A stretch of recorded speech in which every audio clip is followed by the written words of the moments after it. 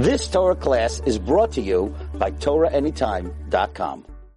Alrighty, welcome everyone. Thank you all for joining to this new, we'll see how new, the Wednesday night instead of the Thursday night class. We'll continue this to see how it works out.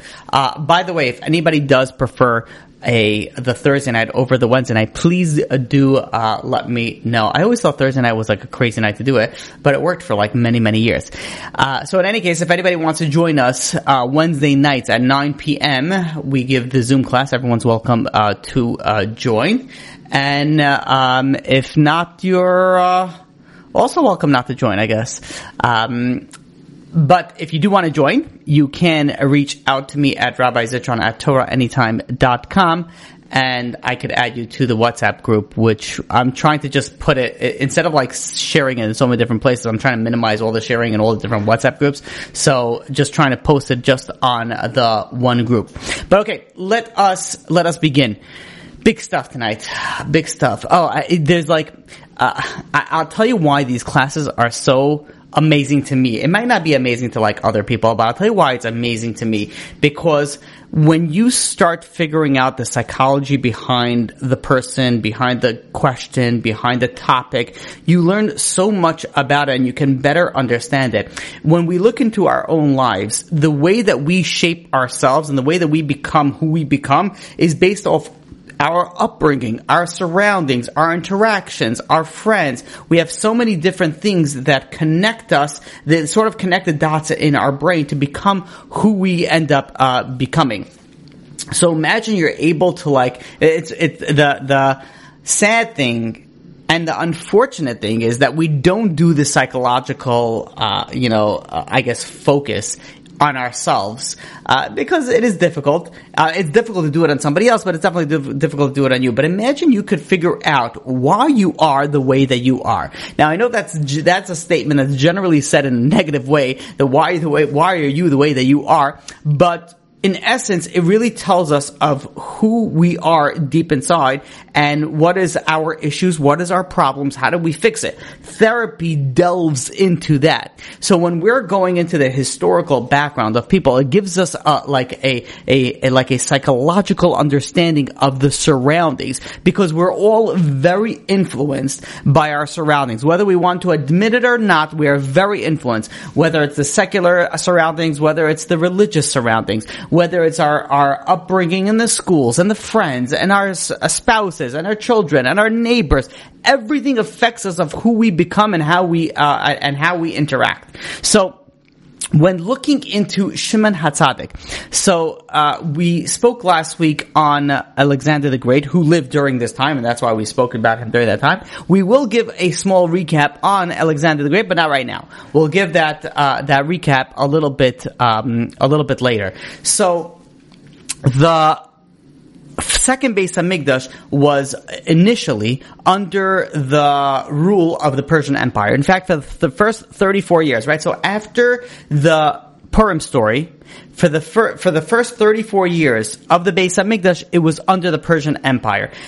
After the 34 years, Alexander the Great started his conquest, which lasted about 6 years, where he took over the Persian Empire, and this is where the Greek Empire took control over Eretz Yisrael as well. So, during this 70-year break between the destruction of the first Beis Hamikdash and the building of the second Beis Hamikdash, a lot of the Jewish people they left Israel, whether it's by their own choice or by forcefully leaving. They were gone, and many people went to Babylon.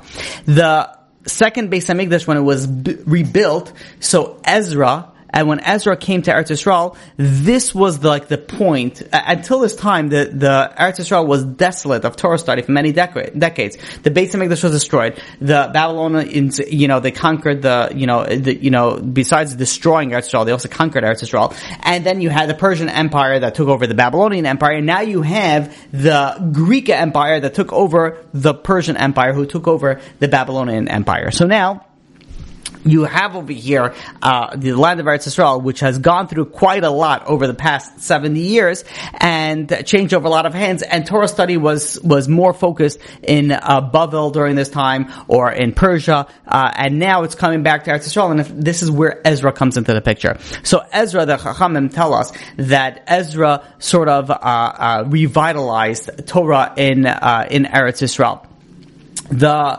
He was responsible for spreading Torah throughout the entire land of Israel, and to the level of where Ezra was. Chazal, the Chachamim tell us that if Moshe Rabbeinu had not preceded Ezra, the Torah would have been received from Ezra would have received the Torah from Hashem. That's how much of a high level that he was. So Ezra, just give you a little bit of background, and you soon see why I'm giving you a little bit of a background of Ezra. Ezra was the one who formed the Anshe Knesset Agdola. Anshe Knesset Agdola was 120 sages. Many of them were prophets who, governed a lot of the Jewish law, and one of the example is they put together the Shemona Esrei, that this is through divine inspiration, through Ruach HaKodesh, and they kind of held the fort together, so to speak. Now, Ezra, the ruler, if you want to say, of the Jewish people at the time, his student was Shimon HaTzadik, who we're speaking about tonight.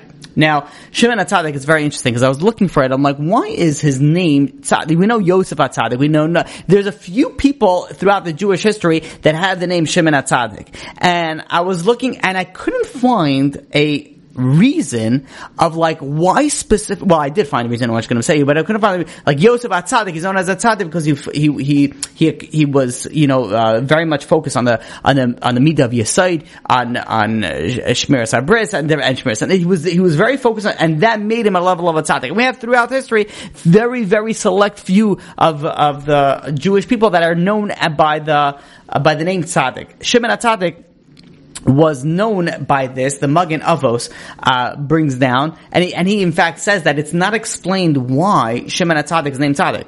More so than the other Tanaim, right? He lived in the time of the Tanaim. They were all righteous. Why was he better than anybody else? So the Magen Avos goes and says that the whole nation, the reason why they called him Tzadik is because he was more righteous than anybody else. Meaning that he was on a level above everybody else, which, again, I have a question. This is only my question. You have Gedolim, which also are a level above everybody else, and we still, of course, we refer to them as Tzadikim, but the Gedolim, they're not, their name is not like, Rav Chaim Kanievsky HaTzadik, even though he was a Tzadik. You don't see Chacham Avadia Yosef HaTzadik, even though he was a Tzadik.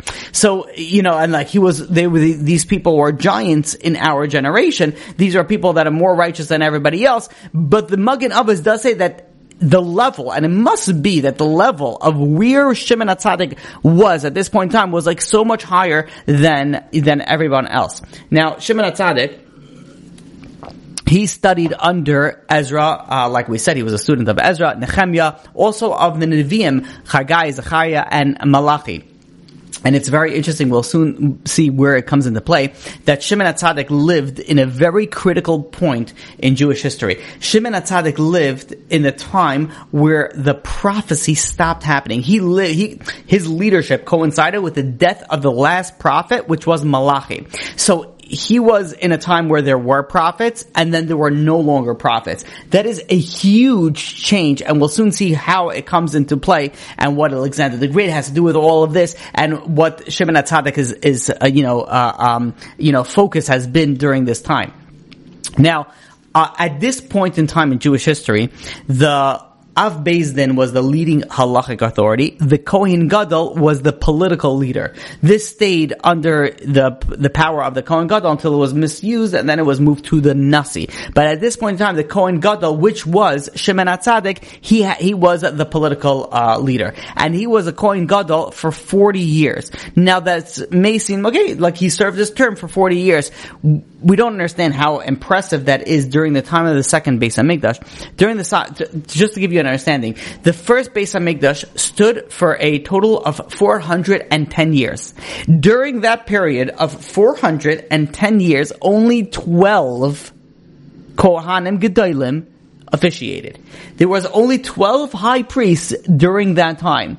The second Beis HaMikdash, which stood for 10 years longer than the first, which stood for a total of 420 years, had over 300 Kohanim Gedolim. It had over 300 high priests. When you subtract, or you do a little simple calculation, you subtract the 40 years of Shimon HaTzadik, because he was in I guess you call it in power for 40 years. And you subtract the 80 years of Yochanan Kohen Gadol, and the 10 years of Rabbi Yishmael ben Papi, and the 11 years of Rabbi Elazar. These are all the Kohanim. That means that the remainder of the 300, they didn't even last a year in office. And that's how the changeover was.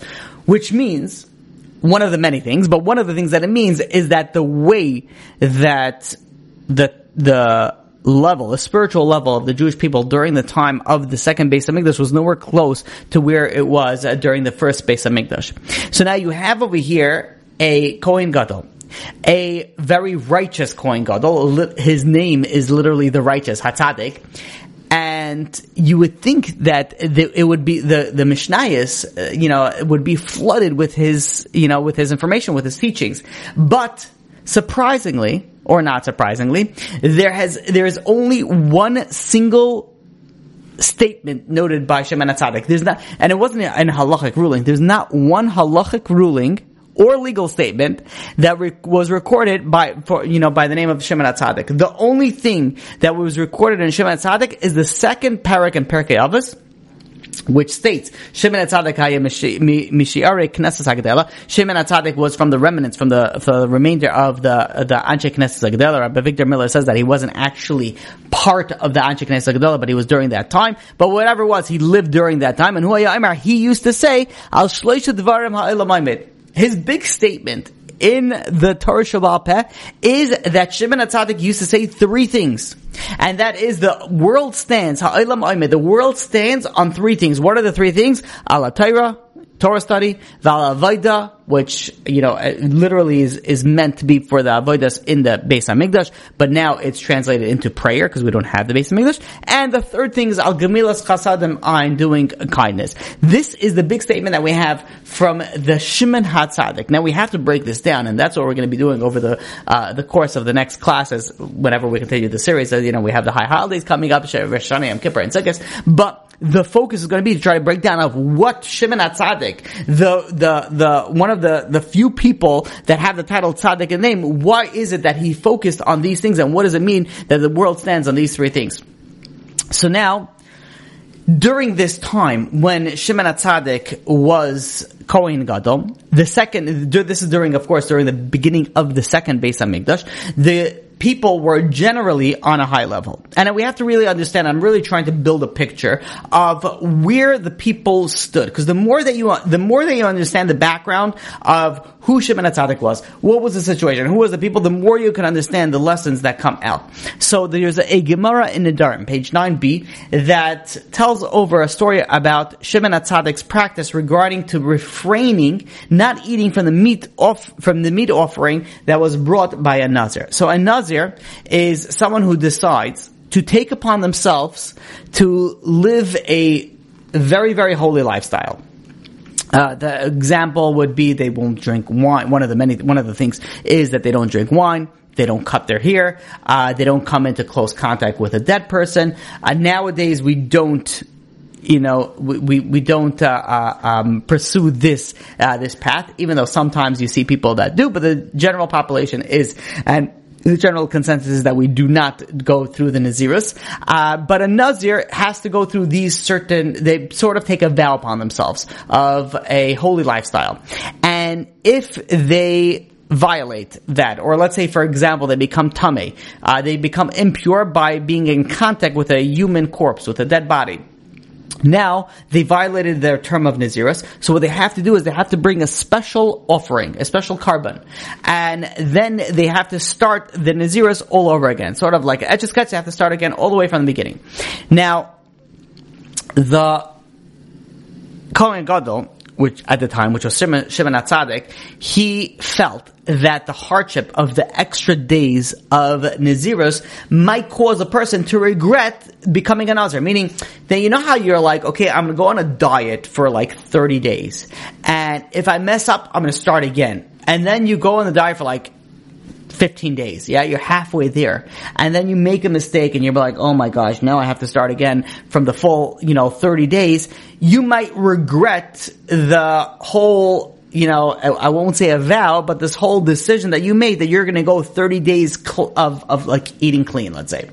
So Shimon HaTzadik was nervous, was that maybe what would happen would be is that a Nazir would make a vow that he's going to be a Nazir for X amount of time, and then he is going to accidentally or whatever it is become impure through contact of a human corpse, a dead body, and now he has to start it over again. But maybe he is going to regret just going through this from the beginning. And if he starts regretting it, it's going to provide a basis for the annulment of the vow, of Nazirus, retroactively disqualifying his offering to some degree. So Shimon HaTzadik would refrain from eating this meat of the carbon for that reason, except for one time. The Gemara in Nedarim brings of only one time where he ate this carbon that came from a Nazir.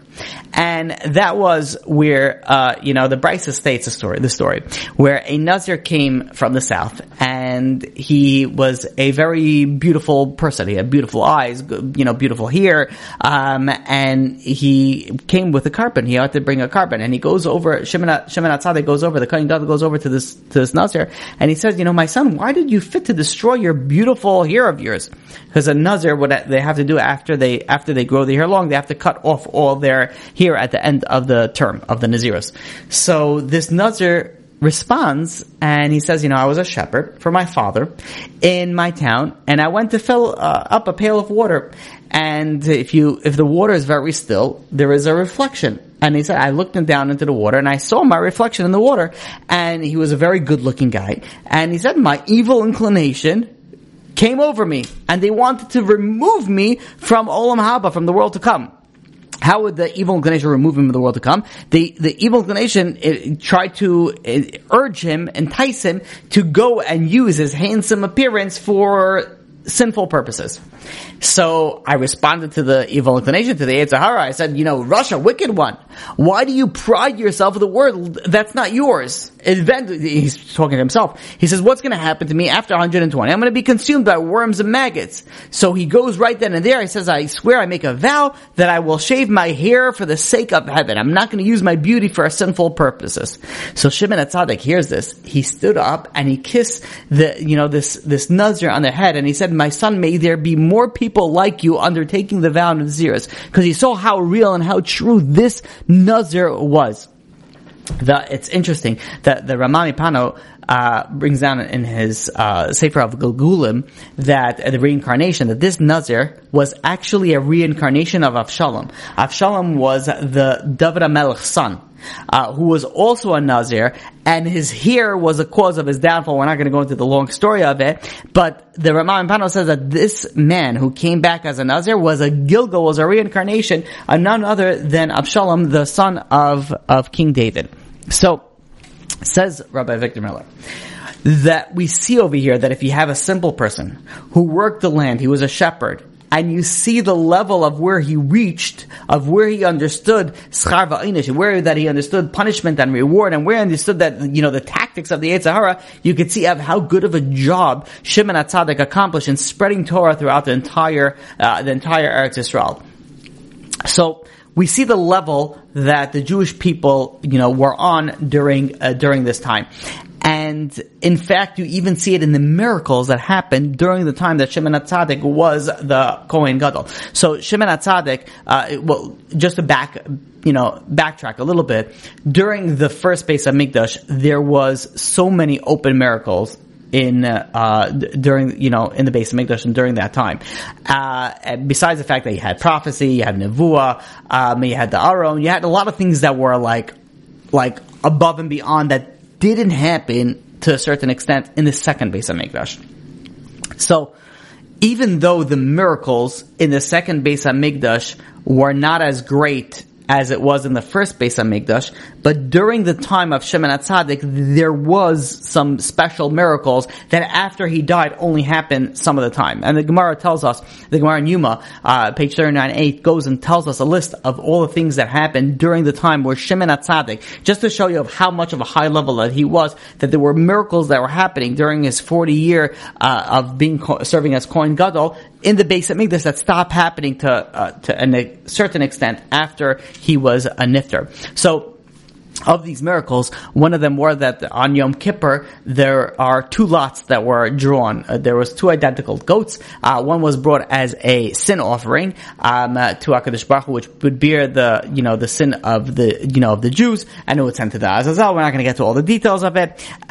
So what the miracle that happened was that it was a lot, the Gairel, that every year when Shimon HaTzadik was picking the lots, the right hand would always have the name of HaKadosh Baruch Hu would always be on the right hand. Consistently. Like usually if you flip a coin, you have 2 options, you have 50%, but this was every single time, it always would go on the right hand. Another miracle was that on the goat that was thrown off the cliff, there was a red string that was tied, half of the string was tied on the goat at horns, and half of it was tied onto the entrance of the Beis HaMikdash, and and it was a red. And when it was thrown off, it turned into white. This is a sign that HaKadosh Baruch Hu has forgiven the averos, the sins of the Jewish people. So the miracle was that even, on the goat, on the Beis HaMikdash, you had a string that miraculously was one color and 1 second and turned another color on another second. Another miracle was that the westernmost light of the menorah would burn continuously, even though there was not enough oil. There was only enough oil to last through the night, but it would just continue burning. Another miracle was on the Mizbeach. The fire was, they only needed to add 2 sticks of wood, which is, on the Mizbeach, which is something that was required by the Torah as a mitzvah. And the fire always kept on burning. And now anybody that just listens to us and they're a city boy or a city girl are like, okay, well, what does that mean, Eddie? But anybody who has been into a fire and had to fed a bonfire knows that the fire burns fairly quickly. Imagine having a fire consistently burned with only 2 pieces of wood being thrown there on a daily basis. So this was a very big nace, a very big miracle. Another miracle was the lechem hapanim. The lechem hapanim, it was blessed that if you eat a small amount, it would satisfy. Talk about like a diet pill, lahavdil, alfe, elfe, al-dullis. We can't even begin to that. But imagine that you eat a little tiny piece of the bread and you're satisfied. Now, these may appear small or insignificant, but these were consistent. These were consistent miracles, which means that it almost turned into like this is a natural thing. And this only happened during the time of when Shimon HaTzadik was alive. After he died, it only happened occasionally, which shows that it corresponds. The way that HaKadosh Baruch Hu treats us is the level that we are on. The Gemara says something fascinating on the last Yom Kippur of Shimon HaTzadik's life. He mentioned to those people around him that this year he was going to die. And they responded to him, how do you know that this year you're going to die? So he says, every Yom Kippur, he enters the Kodesh HaKodashim, and he's met by this old man. And this old man is dressed in white, and he enters the Kodesh HaKodashim with me, and he exits the Kodesh HaKodashim with me. This year, I saw this man was not dressed in white. He was dressed in black, and he only entered with me, and he didn't exit with me. And really, what ended up happening is after Sukkot, shortly after Yom Kippur, after Sukkot, Shimon HaTzadik became sick and he died and he passed away. His death, this marked the end of a very, very special era in Jewish history. And in fact, until then, the Kohanim, when they're saying Birkas Kahanim, they would use the Shem Mefarish. And after that, after his death, they no longer did this. So to show you of what type of a level that he was on, where miracles were happening consistently, even though there was no more nevuah, there was no prophecy, there were still consistent miracles. And once he passed away, a lot of these things went away, which means there's a very simple equation that if you see something happen when he's around and it doesn't happen, you could attribute it that it was in his merit. To finish off this idea of how much of a high level he was on, there was a poet, a writer by the name of Ben Sira, and he lived during the time of Shimon HaTzadik, and he composed a very lengthy song describing Shimon HaTzadik in glowing terms.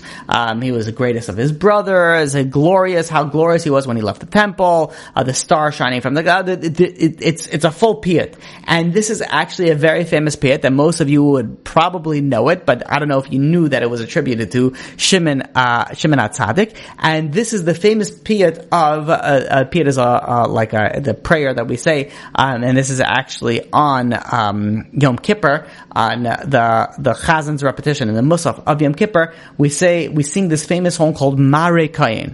Mare Kayin. This was named, and this is all done after Shimon HaTzadik. Happens to be that Mare Kayin is one of my brother's favorite song. It was actually played during his wedding. I've never been to a wedding where they played a song from the Yom Kippur davening, but it was played during my brother's wedding. A very, very famous, a song that I'm sure everybody is well aware of. So just to show you of what type of a level that he was on. So we see that the Jewish people were on a very high, they had a high level ruler, they were on a high level, but at the same point in time, just to continue painting this picture, it was still a little bit of a difficult time. And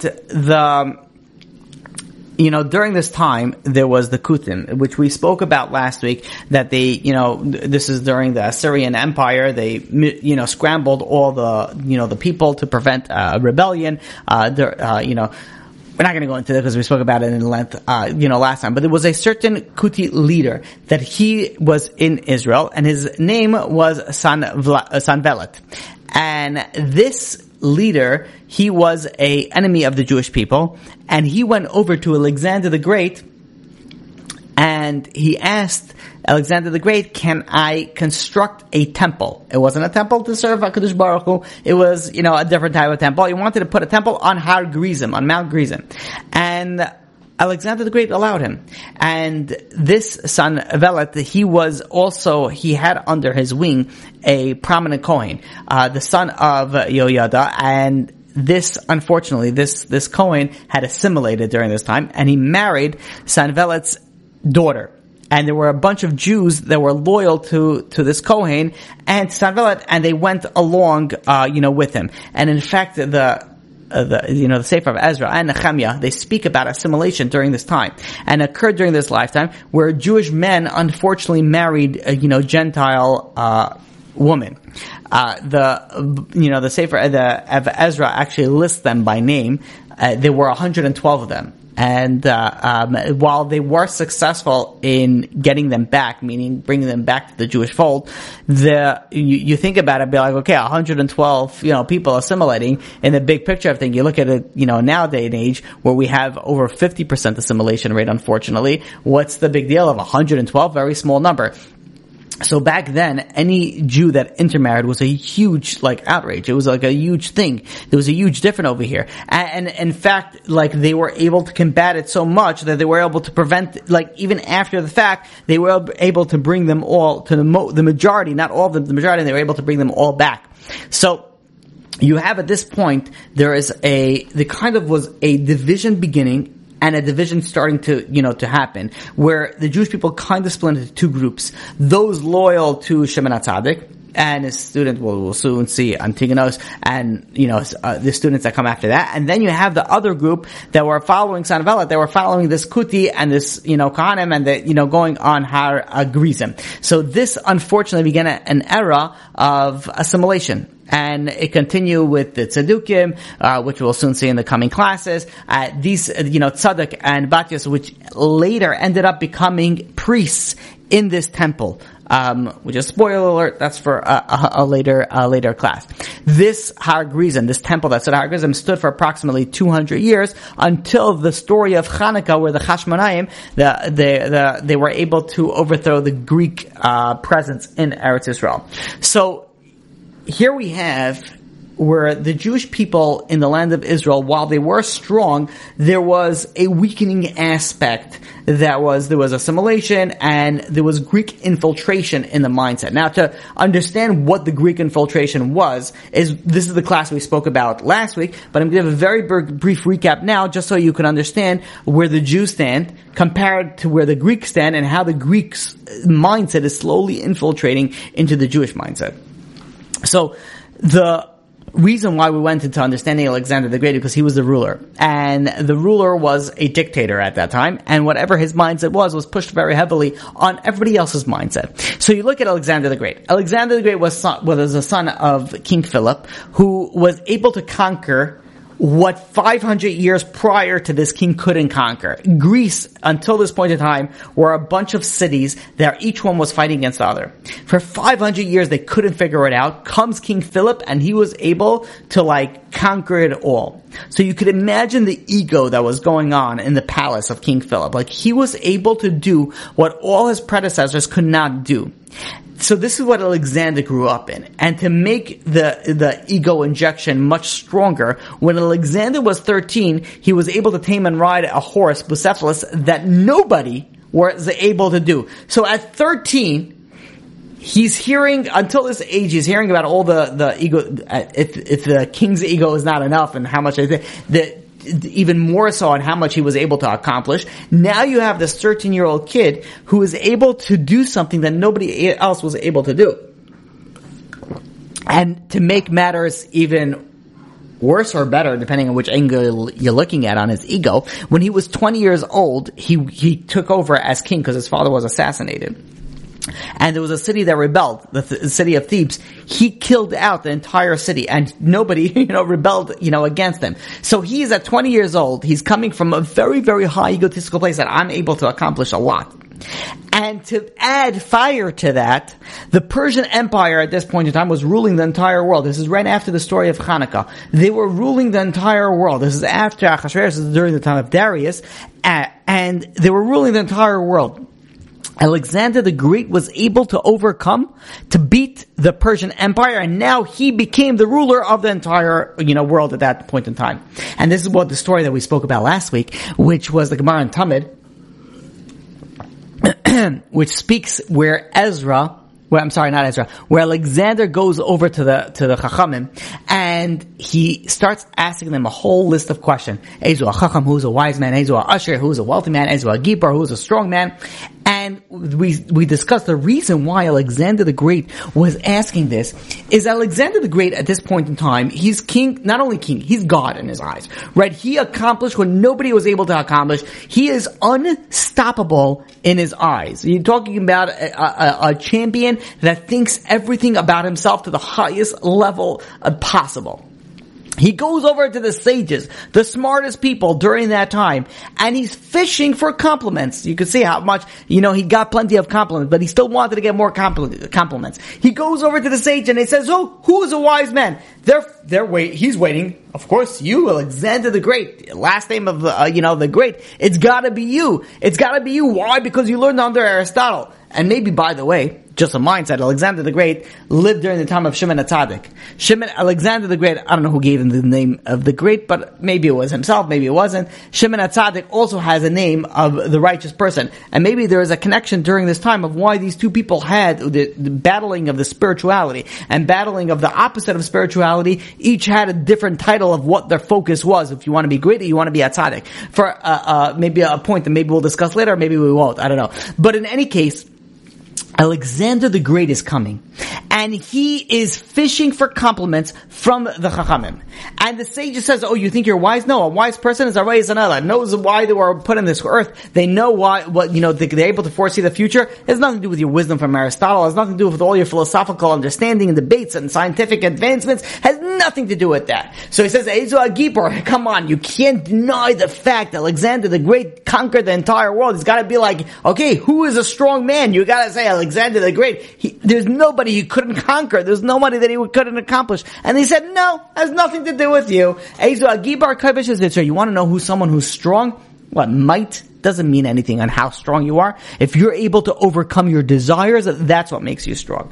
And then finally he says, Ezu Asher, he conquered the Persian Empire. Ahasuerus is known for his wealth. He got all that wealth. He was extremely, extremely wealthy. The wealthiest person on that time, during that time period. So of course he would say to you, it says, no, Ezu Asher Samech B'Chalka, someone who's happy with what he had. Alexander the Great obviously wasn't happy with what he had. He had this insatiable appetite. He was always conquering more. He was always trying to accomplish more. So what was the mindset of Alexander the Great? Alexander the Great was coming to the sages. He was coming to the Torah sages saying, look at what I accomplished. I accomplish everything. I accomplish all these aspects. And the sages says, no. You ain't accomplished. That doesn't define wisdom. That doesn't define strength. That doesn't define wealth. Now we said, just to take on this point, we're going to go a little bit of a detour, we'll come back to it, a beautiful connection. Shimon HaTzadik, when he lived during this time, we said that there is no more prophecy. What that meant is that when there was prophets, you were able to go to a Navi, you were able to go to a prophet and say, I have this question, what should I do? The Navi just spills out the answer of what God said, and you have the answer stamped in gold. Like there's nothing more higher that you could take. You have the answer. There was no question. If you realize, until the time when there was Nevuah, there was no machlokas. You want to know why Shimon HaTzadik only had one statement? There was no machlokas. Everybody knew exactly what they needed to do, because if they didn't, they went to the Navi and they gave them a straight answer. But what happened now, after the time of when Nevuah finished, there's no more prophecy. Now it depends on the intellect of the Chachamim. How are you going to go and interpret the Torah in this particular instance? How are you going to paskin in this question? There's no Nevuah. You can't ask Kadosh Baruch Hu. So you have to understand the Torah. You have to understand the basis of interpreting the Torah. You have to understand the basis of the situation. And you have to come to a conclusion. Again, and this can be two different opinions, could come from different angles. Each one has supporting views. So at this point, during the time of Shimon HaTzadik, now it's all about the intellect of the sages and how smart and how you're able to go and break down the Torah and how you're able to understand it and how you're able to interpret it. At the same point in time, Alexander the Great comes out with his philosophy, the Greek philosophy. It's all about the intellect. He learned under Aristotle. He was very philosophical. He was very logical. Everything had to be very, very absolute. Anything that was not absolute, he rejected. So you have over here, at this point in time, two very, very powerful thought processes that were going around. They were both, you had the Greek system, which is man-made, obviously, and which didn't last. And then you have the Torah system, which was divine man. But both emphasize on the importance of human thought. This is the importance of how you're going to go and how you're going to analyze, how you're going to answer this question. So we have over here something very fascinating. You have over here Shimon HaTzadik's mindset from the spiritual side. You have over here Alexander the Great's mindset that infiltrated the Greek philosophy on the physical side. And what was the Greek philosophy? The Greek philosophy was, oh, you know what? I am so strong. I was able to accomplish so much. I am so wise because I learned under Aristotle the Great. I am so wealthy because I have so much money. And the mindset behind that is you want to accomplish a lot, be strong, be wealthy, study a lot and be wise. That's how you're going to accomplish a lot. So the pushing from the physical side, from Alexander the Great side, was it all depends on what I'm able to do. If I'm able to go and learn a lot, if I'm able to be strong, if I'm able to go and acquire a lot of wealth, and that is the focus, and that is what the world stands on. Comes the Chachamim, and they respond to Shimon HaTzadik, says, no. He says, you think wisdom? That has nothing to do with wisdom. You didn't know what's a hanayla. You think you're wealthy? You're not satisfied with what you have. You think you're strong? You're not able to overcome your desire. So what does Shimon HaTzadik say? You know what the world stands on? Again, a lot of this part is my own chidushim, so again, take it to whatever extent, but I think it's beautiful and it plugs in beautifully. Alexander the Great was pushing the world stands on wisdom. The world stands on money. The world stands on power. That's what the world stands on. That's what he emphasizing. That was the Greek philosophy, and it was infiltrating to the entire Jewish nation. Comes Shimon HaTzadik, and the Mishnah says, Hu HaYa'imer. What does it mean that Hu HaYa'imer? Hu HaYa'imer says that he was constantly repeating it again and again. He lived by it. He says, you want to know what the world stands on? It doesn't stand on wisdom. It doesn't stand on money. It doesn't stand on power. It stands on three things: on Torah, Avodah, and Gemilas Chasadim. That's what the world stands on. Now we can better understand of why Shimon HaTzadik, came to this conclusion, came to this, to this focus. The battle between Shimon HaTzadik and Alexander the Great, the philosophical, behind the scenes battle, is not something that happened only back then. It's something that happens to this day.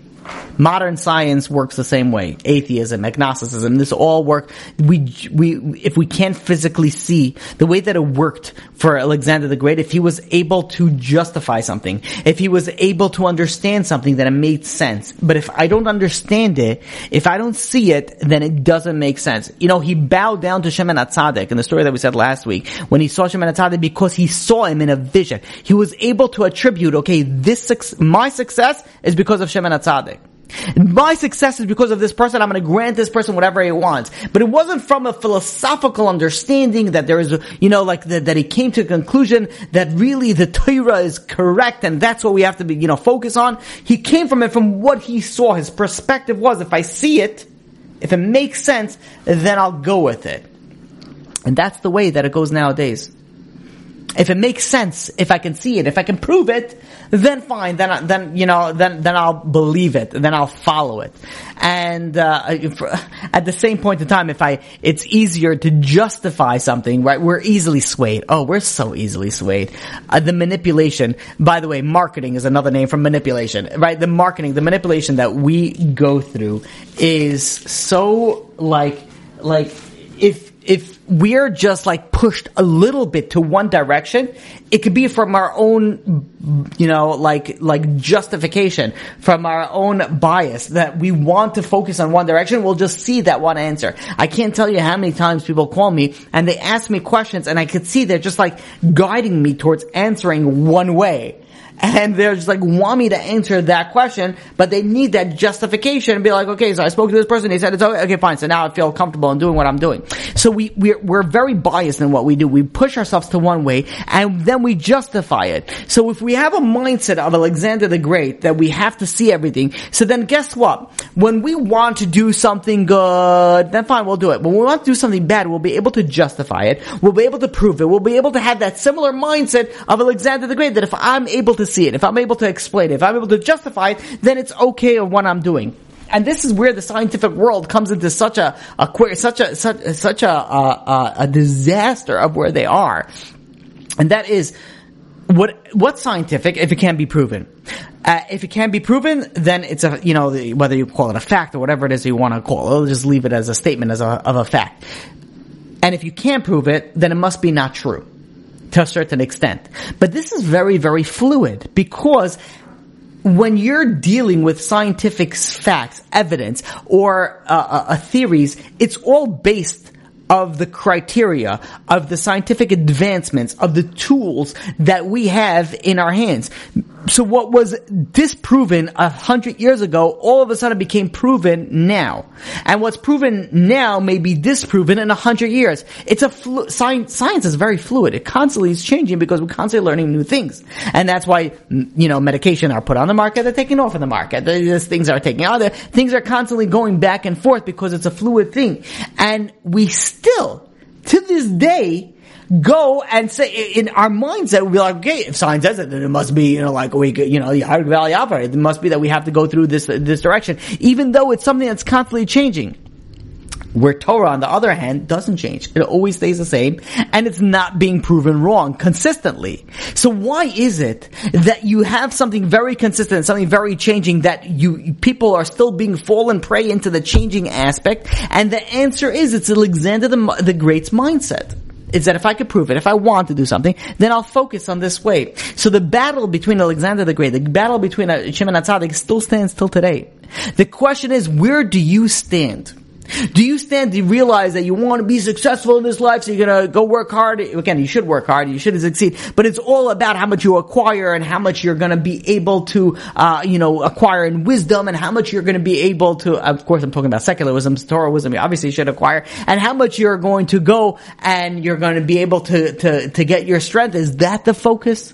Is that what's going to make you successful? Or are you going to understand and realize that what Shimon HaTzadik was telling us, you know what the world stands on? You know what success is going to be? I'll Al Torah, Avodah, and Gemilas Hasadim. You want to succeed in life? You want to succeed? You want to know what the world stands on? Focus on learning Torah.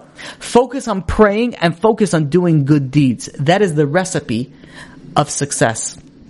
I want to finish off with a thought that Rabbi Dr. Avram Twersky brings down on this Mishnah.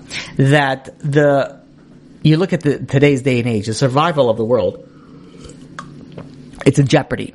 Our technological advances, while they give us many blessings, they unfortunately come at a tremendous cost.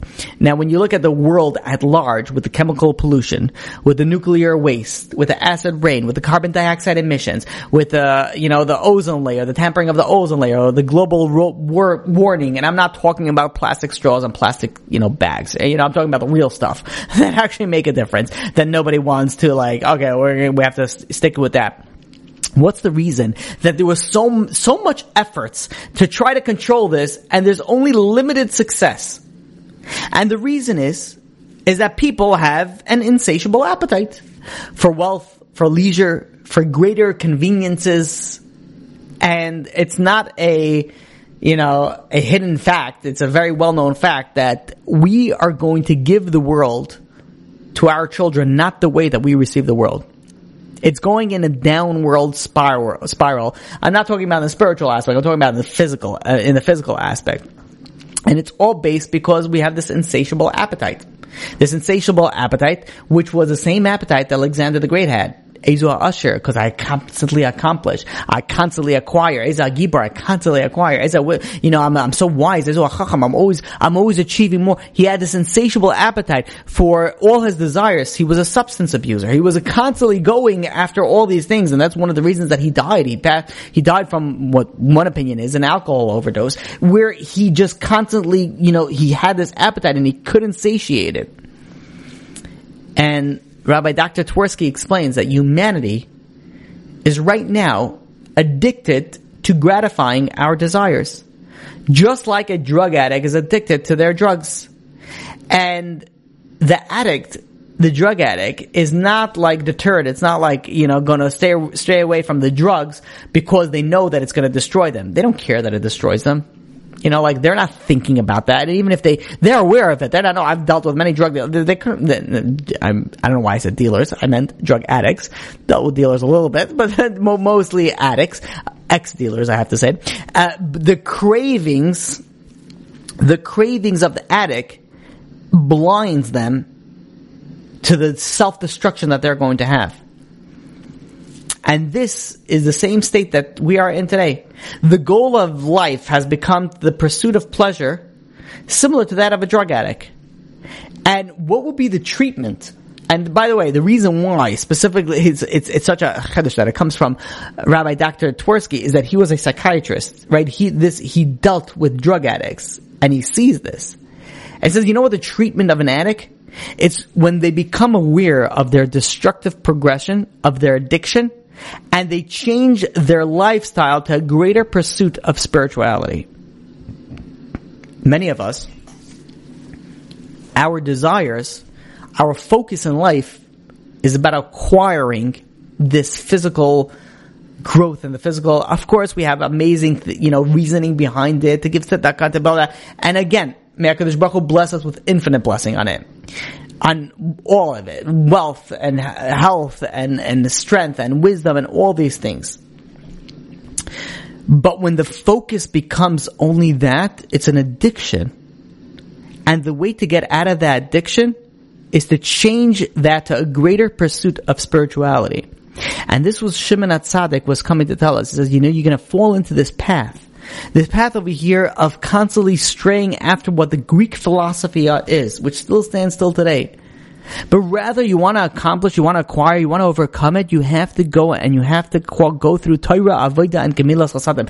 That's the way that you're going to succeed, and that's the way that you're going to be able to accomplish, and that's what the world stands on. The Maggid of Vilna says in the Mishnah of Koheles, what Shlomo Melech, the second pasuk in Koheles, where Hevel Avalim Amar Kalas, everything is vanities of vanities. Hevel Avalim Hakol Hevel, everything is nothing. Talking about Shlomo Melech, who had access to everything. You know what it means, nothing? Nothing is zero. And if you add a bunch of zeros, it means nothing. That number doesn't accumulate to anything if you add a bunch of zeros. But if you put a 1 in front of these zeros, all of a sudden this becomes a huge number. This becomes a huge number where it was 0 before, all of a sudden it becomes billions, trillions, and so on. When we partake in worldly pleasures, if we're doing it for the wrong sake, if we're not doing it for the right understanding, again, the Torah doesn't say you have to abstain from all these pleasures of the world. The Torah doesn't say that. The Torah says, yes, you could and you should have certain pleasures, and in fact many pleasures in this world, but you have to do it in the right ways and the right reasoning. If someone has a relationship before they get married, so they're taking this pleasure before they get married. They're taking that and they're putting a bunch of zeros about it. But if they have the relationship after they get married, all of a sudden they're putting that 1 in front of that 0. And all of a sudden now it became from being worthless or even negative to all of a sudden being worth billions, being worth a tremendous amount. So when we partake in our physical desires, are we doing it with a spiritual background or with a spiritual backing? And if so, we place that 1 in front of all that zeros. And all of a sudden, it becomes powerful. You know, the wisdom, the wealth, the strength, all of a sudden it becomes worthwhile. Meaning that Alexander the Great says, you know what succeeds in this world? If you're strong, if you're wealthy, if you're able to go and if you're able to acquire a lot of wisdom. And the Chazal says, no, it's all about Torah, Avot, Gemilas, Hasadim. But what about wealth? What about wisdom? What about power? What about strength? And the answer is that if you acquire wealth for the right reasons, through the right paths, and utilizing the money for the right way, then guess what? You take all that slew of zeros and you put a 1 about, in front of it. All of a sudden it becomes very powerful, very, very, spiritual. You're taking that physical and you're infusing it with spirituality. So, when we look at this battle, the battle of Shimon HaTzadik, the battle of Alexander the Great, this is something that continues to today. It's a battle of where our focus will be. The battle of where our mindset is. Is our mindset on Torah, Avot, and Gemilas Hasadim, or our mindset is on the spiritual acquiring of where Alexander the Great? Greek philosophy is no longer standing, even though there is the original mindset is still pushing, but the core of it, the bulk of it is no longer here. The temptation of it is still here, but the core of it is no longer here. Torah is still here. Torah is here to stay. The question is, which side are you going to focus on? Are you going to focus on the Greek side, or are you going to focus on the spiritual side? With that, we will open up to some questions. We will also, now that we got this, by the way, these 2 classes were just an introduction to the second Mishnah of Pirkei Avos. Now in our coming class, we could start to uncover what Shimon HaTzadik meant by Torah, Avot, and Gemilas Hasadim. Okay, question. Why did the Kohanim know to stop using Hashem's name because he passed? If Berkos Kohanim is deraisa, that's a good question of why and how. And they started, I don't know. Like if it was Shimon HaTzadik says from now on you stop, all my information that I have it was just stop. It's a great question. If these Kohanim had if these Kohanim had questionable lineage and most likely non-Jews from what I understand, how are they able to survive coming in and out of Kodesh HaKadoshim? So I'm assuming you're referring to the Kohen Gedolim, the Kohanim Gedolim, which were over 300 during the time of the second Beis Hamikdash, and that is one of the reasons there were so many of them, they didn't survive coming out of Kodesh HaKadoshim. One of the reasons why there was such a high number of it. Oh, I forgot to also, we're learning tonight, Le'ilun Ishmas, Avram ben Chaim Yehuda and Yechazkel ben Abraham, and also the Yortzeit of Zerah Shimshon. I forgot. Yeah, you're right. Thank you for bringing that up. And also is the Yortzeit of Tzvi ben Harav Asher. May all the Neshamas have an aliyah. Okay, next question. Drugs and other addiction is about escapism, running away from something they feel they have no purpose, and when someone is spiritual aware, they feel more accomplished. 100%. Now, it's not the sole, overcoming of drug addiction, but it does play a very, very important role. When the third Beis Hamikdash is rebuilt, are we going to be on a higher level than the past two Beis Hamikdash? So it's an excellent question. So in a sense, yes, because we are going to be going before the Chet of Adam Arishon. But again, this is going to be a process. So it grows over time. Okay, is that the last question? Oh yeah. All right, looks like the last question. Oh no, we got one more. I'm going to show you. Yeah. Lights Along the Way, Rabbi Twersky. Okay, I didn't read that one. He is our Memphis Rabbi Nissan's uncle. Oh, really? I got him to take the words, or his Rabbi Twersky's people, take the words out of that picture because I thought it was just so beautiful. And I have it hanging on my wall there. Oh, wow. That's amazing. I didn't get your message. I messaged you about, well, I guess we're not going to talk about it. And then I sent you something about Alexander the Great. But anyway. Yeah. Maybe you didn't push send. It happens. No. It's weird because it went, but I sent a voice note on messages, so maybe that's why it didn't go through. I don't know. Oh, I'll look there. Okay. Yeah. I don't know why. Okay, one last question came in. Can you tell us some things to work on in Elul? So, I could just tell you one very important factor, that the way that it works for Rosh Hashanah is the earlier that you start working on yourself, whatever it is that you start preparing yourself for Rosh Hashanah, you're basically getting online for Rosh Hashanah.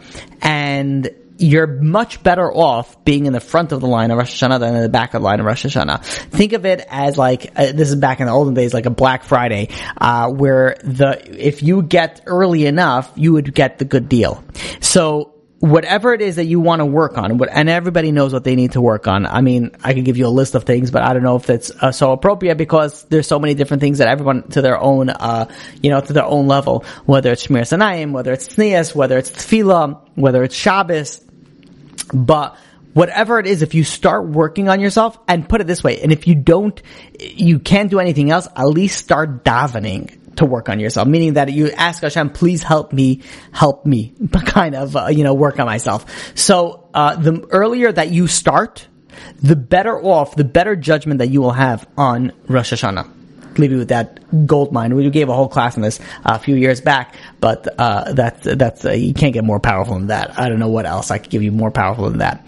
But in any case, until next time, may you all have an amazing, most successful week, month, and Emeret Hashem signing for an amazing year. Rabbi, I had a question. Yes.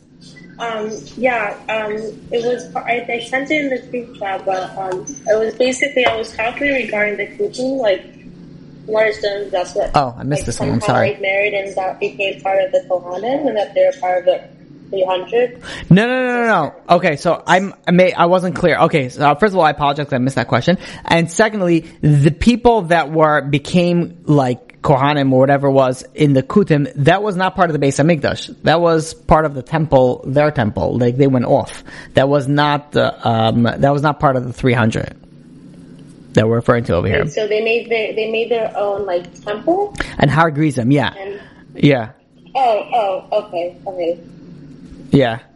Okay, thank you. All right. About the background, like in a coffee shop. No, it's completely fine. Yeah. All right. Thank you, and thank you for all the kind words. Yes. My wife deserves great thanks for allowing me to do all and anything that I do. So yes, thank you for that. Thank you. Thank you all. Until next time. Thank you, Rabbi Zitron. Thank you, everyone. Take care. Bye-bye. You've just experienced another Torah class brought to you by TorahAnytime.com.